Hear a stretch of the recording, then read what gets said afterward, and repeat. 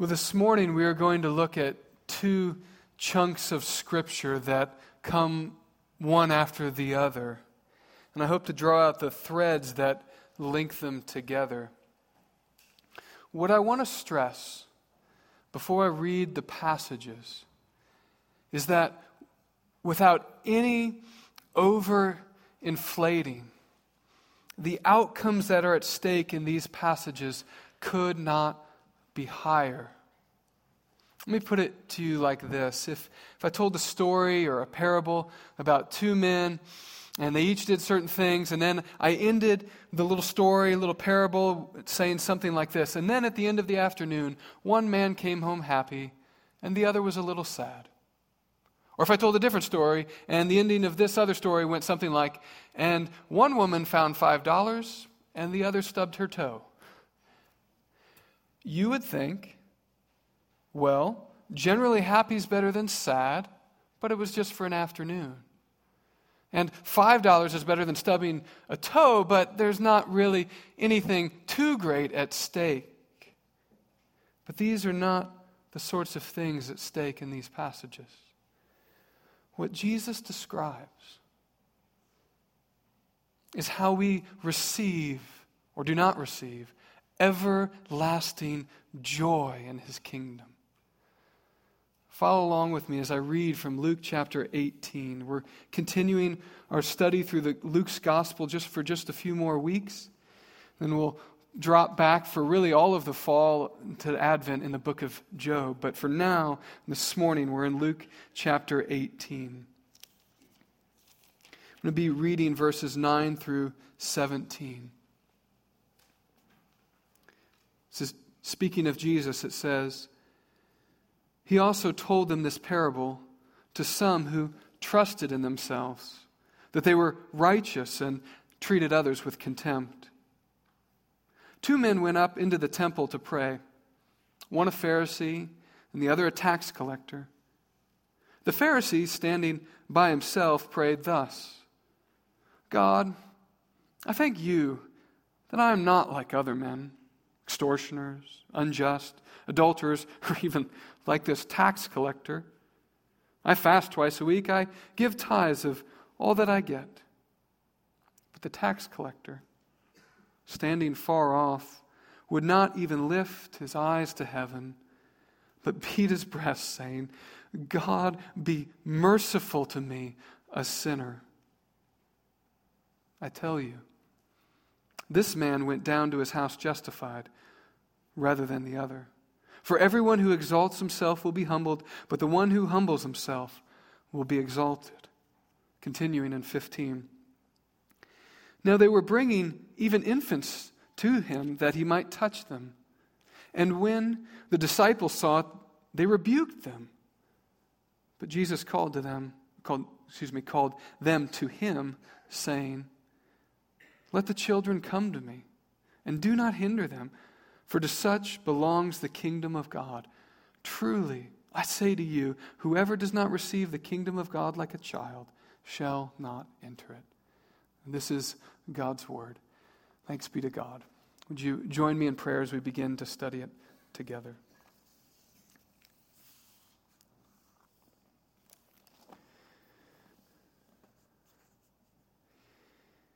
Heavenly Father, as we read this passage, and I believe as we begin to study it, we're confronted with the sinking sand of our own righteousness.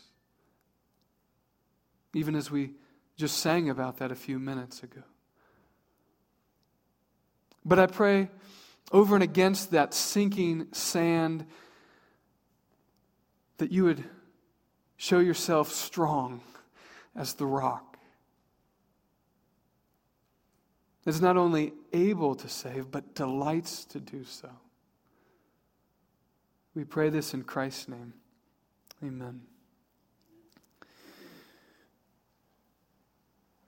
When I grew up, when we go on a vacation, one of the first things, at least as I remember it, that my father would do as soon as the van hits the driveway and we park, we all get out, it was unload the car. That was like, it was like before anything else, you unload the car. That's what you did.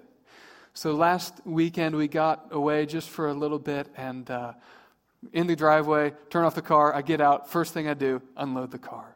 And I find myself standing at the back of the car, sort of hoping my older kids will kind of catch this as well. They don't need to just wait till they're 36 and have their own family to learn that you can unload the car as soon as you get home. But I look down to my side, and my soon-to-be 3-year-old is standing there, looking up at me, ready for me to hand him something. Yeah, you can. Oh, all right. And so I take something, and I hand it to him, and it didn't take long for him. He just was like, "Nope." And he looks at it. That's too big. Yeah, I mean, this is what happened. And so I like took something out of the thing I handed him and handed him just that, and he goes into the house with it. And there's a sweetness to his desire to help. But there's a double sweetness, if I can put it this way. The fact that he felt no shame that he couldn't carry the suitcase. There's no shame that I needed to hand him something else. That didn't bother him a bit. You and I, we don't do dependence very well. We do independence, or at least we try to do independence much, much better. Now, most of us would rather grab 3 suitcases, close the trunk with our elbow, get the storm door with our pinky, almost step over the skateboard and I did it, To need help is to be dependent, which we never want to admit. The kingdom of God, however, belongs to those who can't earn it and know they can't earn it. The religious leader in this passage, as well as the disciples, even though they should have known better, they didn't. And even though you and I should know better, sometimes we forget. I want to start by looking at this passage, at the unexpected things that happen in this passage. There's so many unexpected things, it's really almost difficult to list them. The parable and the story and what follows, they're just like these shotgun blasts of contrasts and reversals. It's not just one contrast and reversal, but many. And they're all flying through the passages at once. Let me just consider for a few moments some of them with me. Some of these unexpected contrasts. First, there is the contrast in the characters. We have a Pharisee who was a religious giant. We might compare him to an evangelical pastor with all sorts of degrees. This guy knows it all. And who's he contrasted with? A lousy tax collector.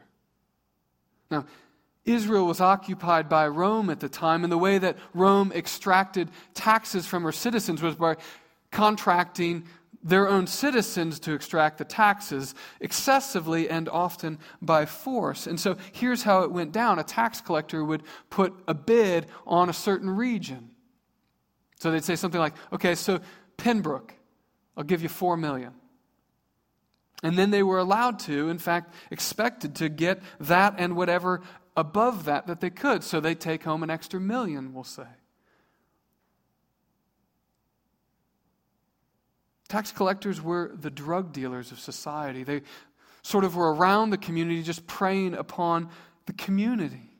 And so this battle for the best prayer between a pastor and the drug dealer is certainly an unexpected contrast.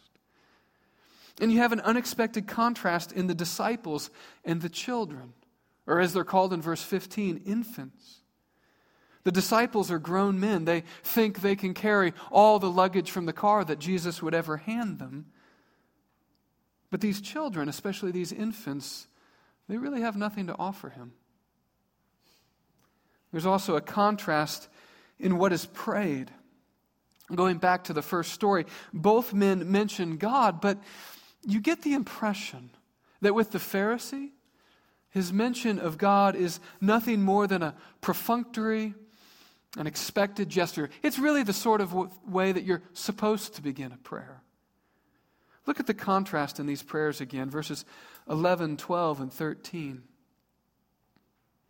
The Pharisee, standing by himself, prayed thus, God, I thank you that I am not like other men.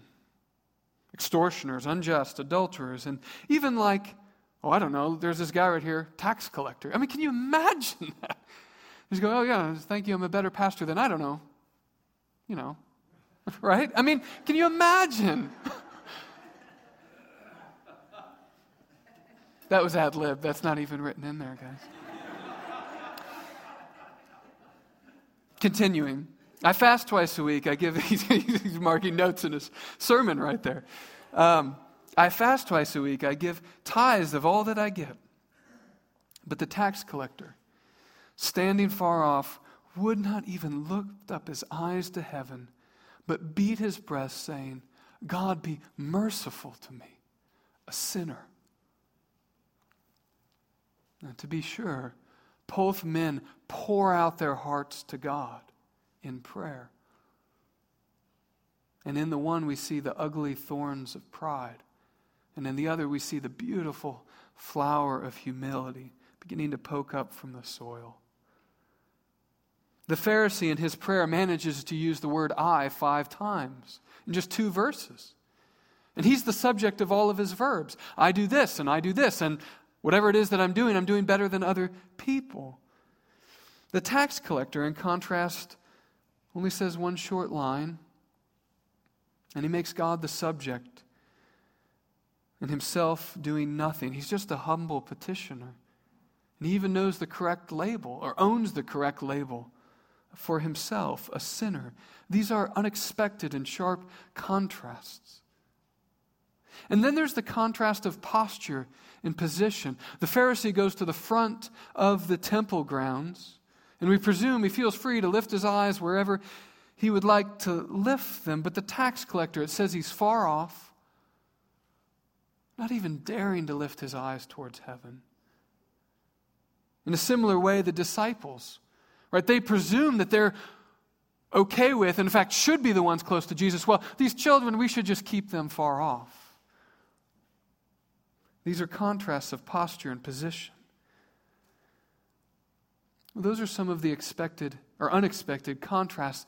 There's also a number of unexpected reversals. Luke loves to tell stories of reversals. See that all throughout his gospel. The whole gospel story of Luke, in a sense, could be described as a great reversal, the great reversal. Look at verses 14 and 17 again. This is how each story is summed up. I tell you, this man went down to his house justified rather than the other. For everyone who exalts himself will be humbled, and the one who humbles himself will be exalted. 17.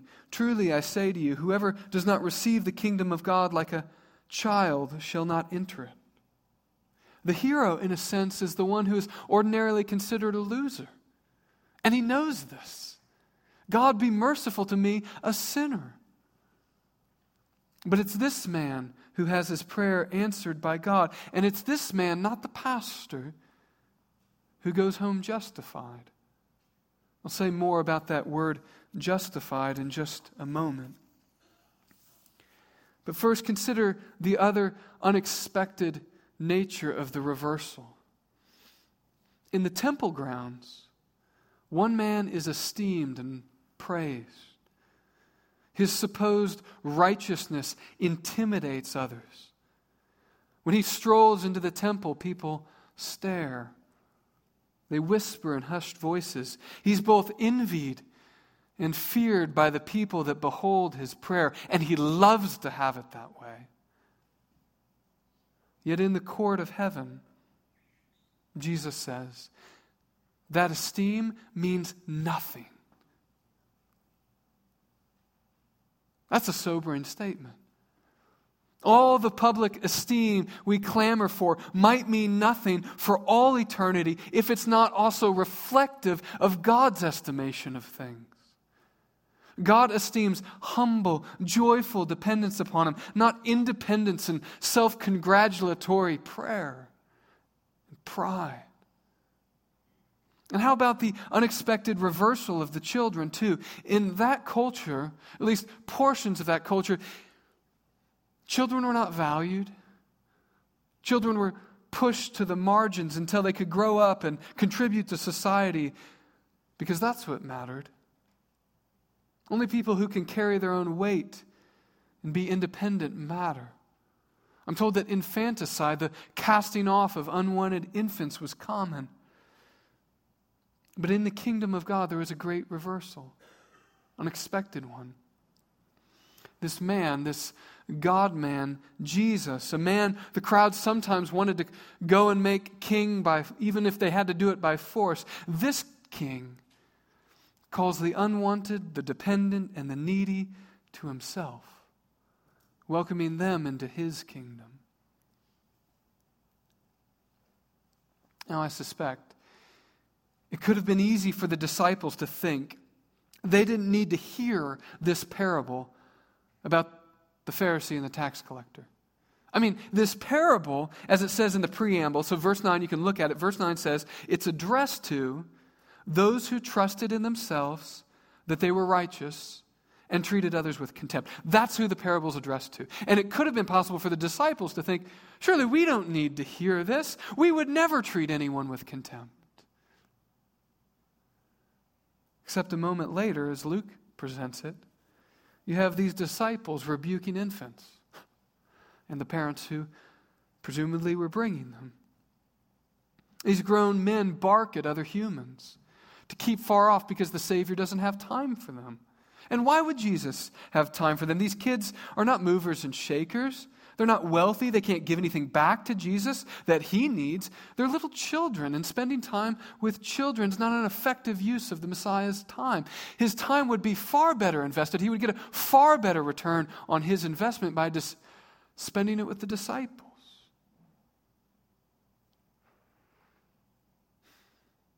Like these disciples who needed to receive Jesus' rebuke, I think we need to as well. We need to hear this. Oh, that God would give us ears to hear it. As I said before, we don't do dependence well, which is an issue with the posture of our heart. There are many things that we can learn from these unexpected details in this passage. We learn first that every person matters to God. Whether they contribute much to society or whether society deems that they contribute very little. This is why when people get caught up in the story of the gospel, they start to see the implications for the dignity at the beginning of life and the end of life and every moment in between for every race and every ethnicity. But these things about the dignity of every human being, I think at least many times they do get said well in churches, or at least many churches, and they get said by Christian publishers well, but I'd like to nuance it just a little bit, so stay with me for a second. So often the theme of these applications of the dignity of human beings, dignity of all people, leads to the conclusion that we ought to go to the hard places to do the hard thing for Jesus. But when we define doing the hard thing for Jesus, we still often include in that definition prominence and visibility in our definition of hard. When it's the obscurity and the lack of prominence that make letting little children come to you hard. I wonder if in our pursuit of an epic application, if our pursuit of epic obedience, we miss the point of doing things for the overlooked and marginalized. It can be flattering to our pride to have our phones buzzing and beeping. It makes us feel like people need us. So just to be very practical, what if the humility that Jesus is after meant something like leaving your phone at home while you take your family to dinner so they can have your undivided attention? That's not very epic. It's not exactly going to the hard places, doing the hard things as we normally understand these things, but it is letting the applications of this passage trickle down to the details of our lives. Maybe true greatness and notoriety in the world, even notoriety in the Christian subculture, are not the same thing. I mean, Jesus could have assembled his entourage with the best and brightest, the strong and the beautiful. I suppose that could have made him feel important. But look at the people he draws to himself.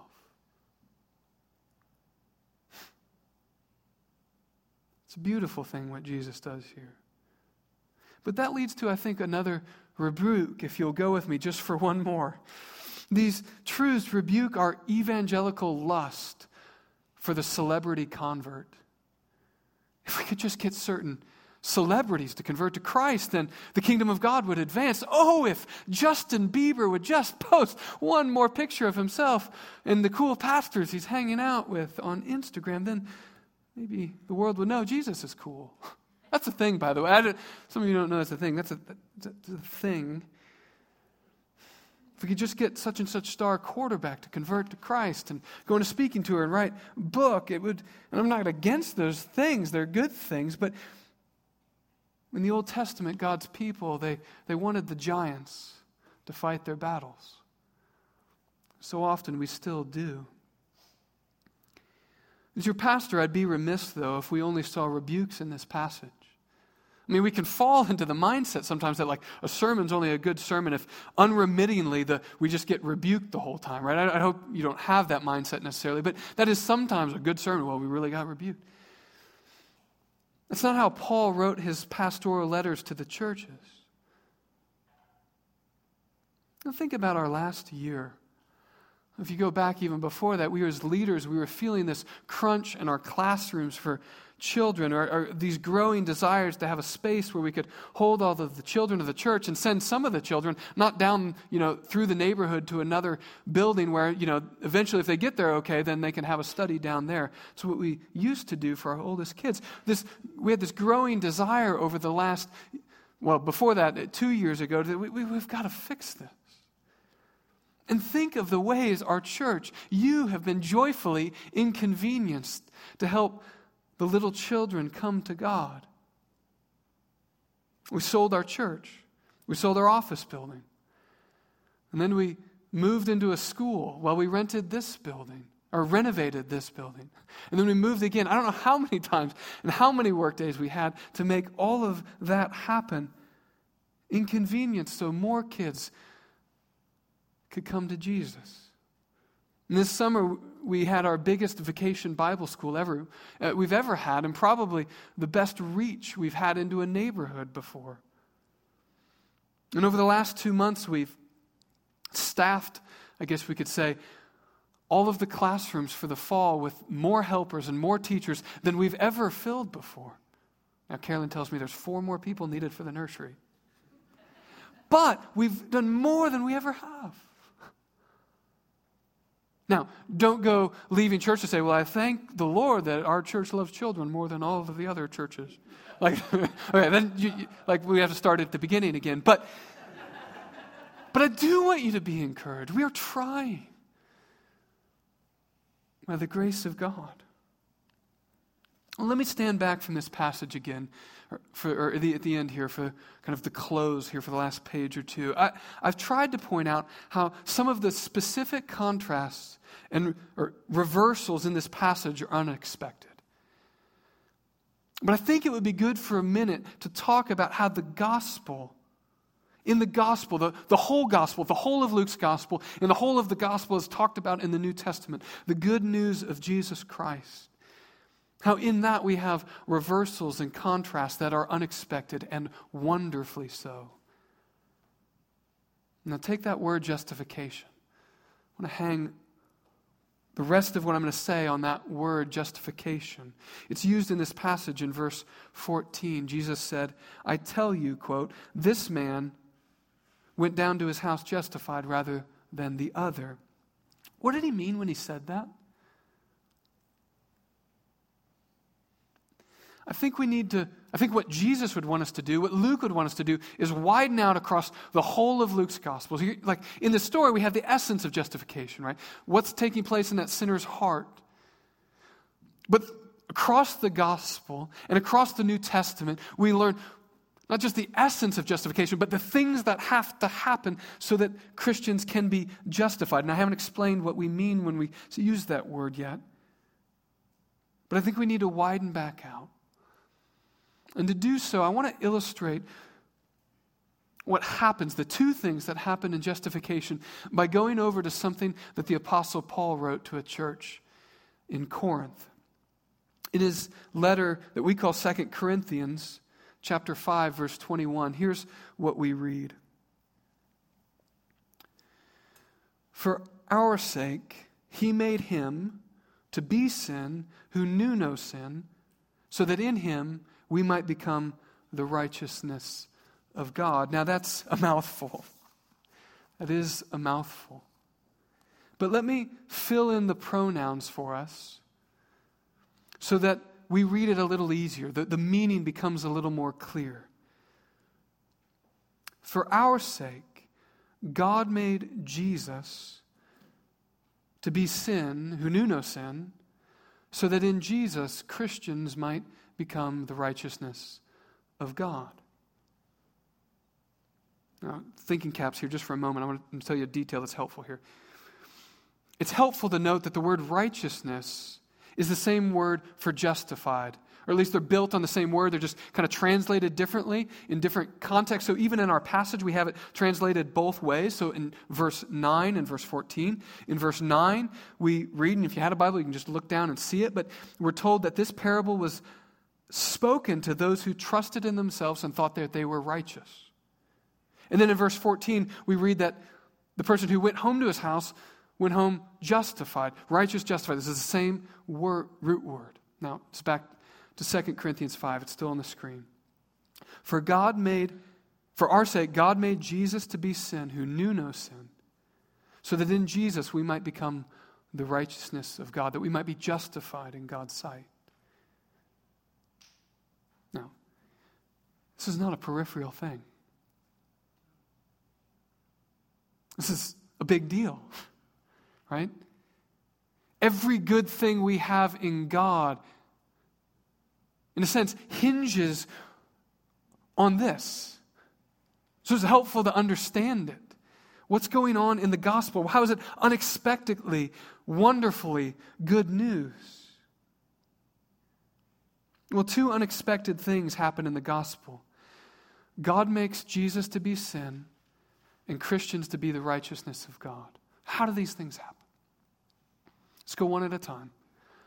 The way God made Jesus to be sin was through his death on the cross.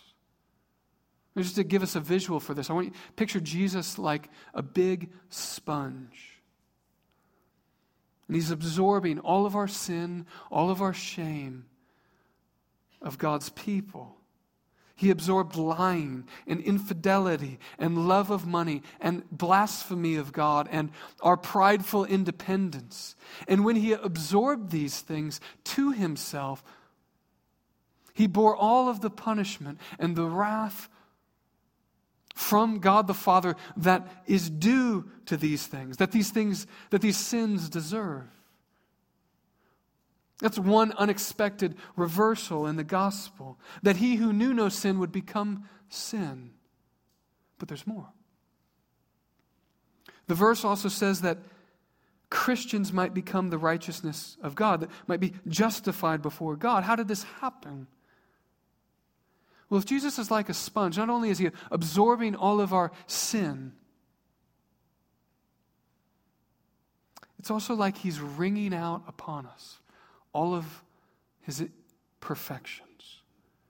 Every time Jesus obeyed the Father, every time Jesus told the truth, every time Jesus looked at a woman without a hint of lust, every time Jesus loved those who were hard to love, every time the most important person in the universe sat down on the ground and just played with kids.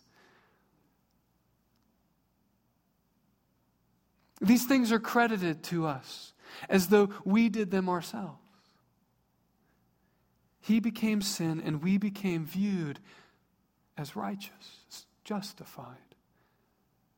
Do you see why Christians call what Jesus did the gospel? Why we call this good news? In the Garden of Eden, The serpent whispered a lie to Adam and Eve. You'll be like God. He said, just take and eat. You don't need him. Rely on your own wisdom. And with this lie and with this temptation, a war began. It's a war that rages in our hearts to this day. It explains why I would try and carry 12 grocery bags into the house at one time. Pride. It explains why I would long for my phone to ping, to remind me that I'm important and I matter. Pride. The pride of our heart explains why we might view wonderful opportunities for ministry that just pop up to those who are needy and broken, why we might view those interruptions as, well, I said it already, interruptions. We need to see the gospel of justification by faith in the finished work of Christ alone, afresh. We need it at the beginning of the Christian life and every day that we live it. Let me close with this. There are real applications in this passage for us, for how we relate to others. I think God means for us to see those. Clearly, we're not to treat others with the contempt that this Pharisee seems to treat everyone else with. And clearly, we're not to send people away from Jesus who need him. Clearly, from this passage, we're supposed to embrace that we ourselves are dependent. But let's not miss what this passage says about how God is toward us. You can't hear this enough. Jesus doesn't let the little children come to him as a political stunt. There's no photo op.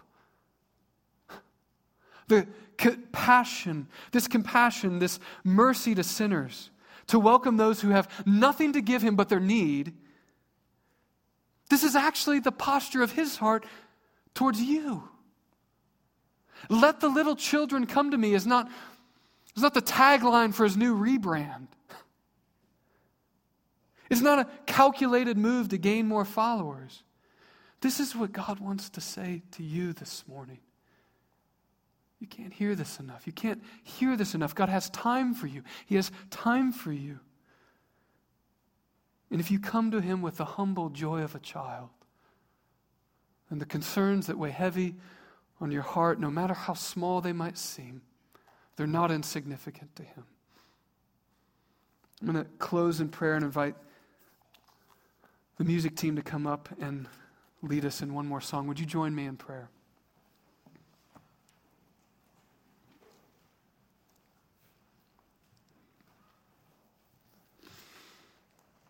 Heavenly Father, you intend for us to live a certain way. In light of every passage, this one being no different. You intend for us to go to the hard places, do the hard thing with zero notoriety, because that's the sort of thing you do. But it's not just the sort of thing you do generally, it's the sort of thing you do towards us. And so may we have childlike hearts that have zero shame over our dependence. We need you. We need you, Lord. Would you receive us? Fill us with all the joy that comes with entering into your kingdom as your kids. We pray this in Christ's name. Amen.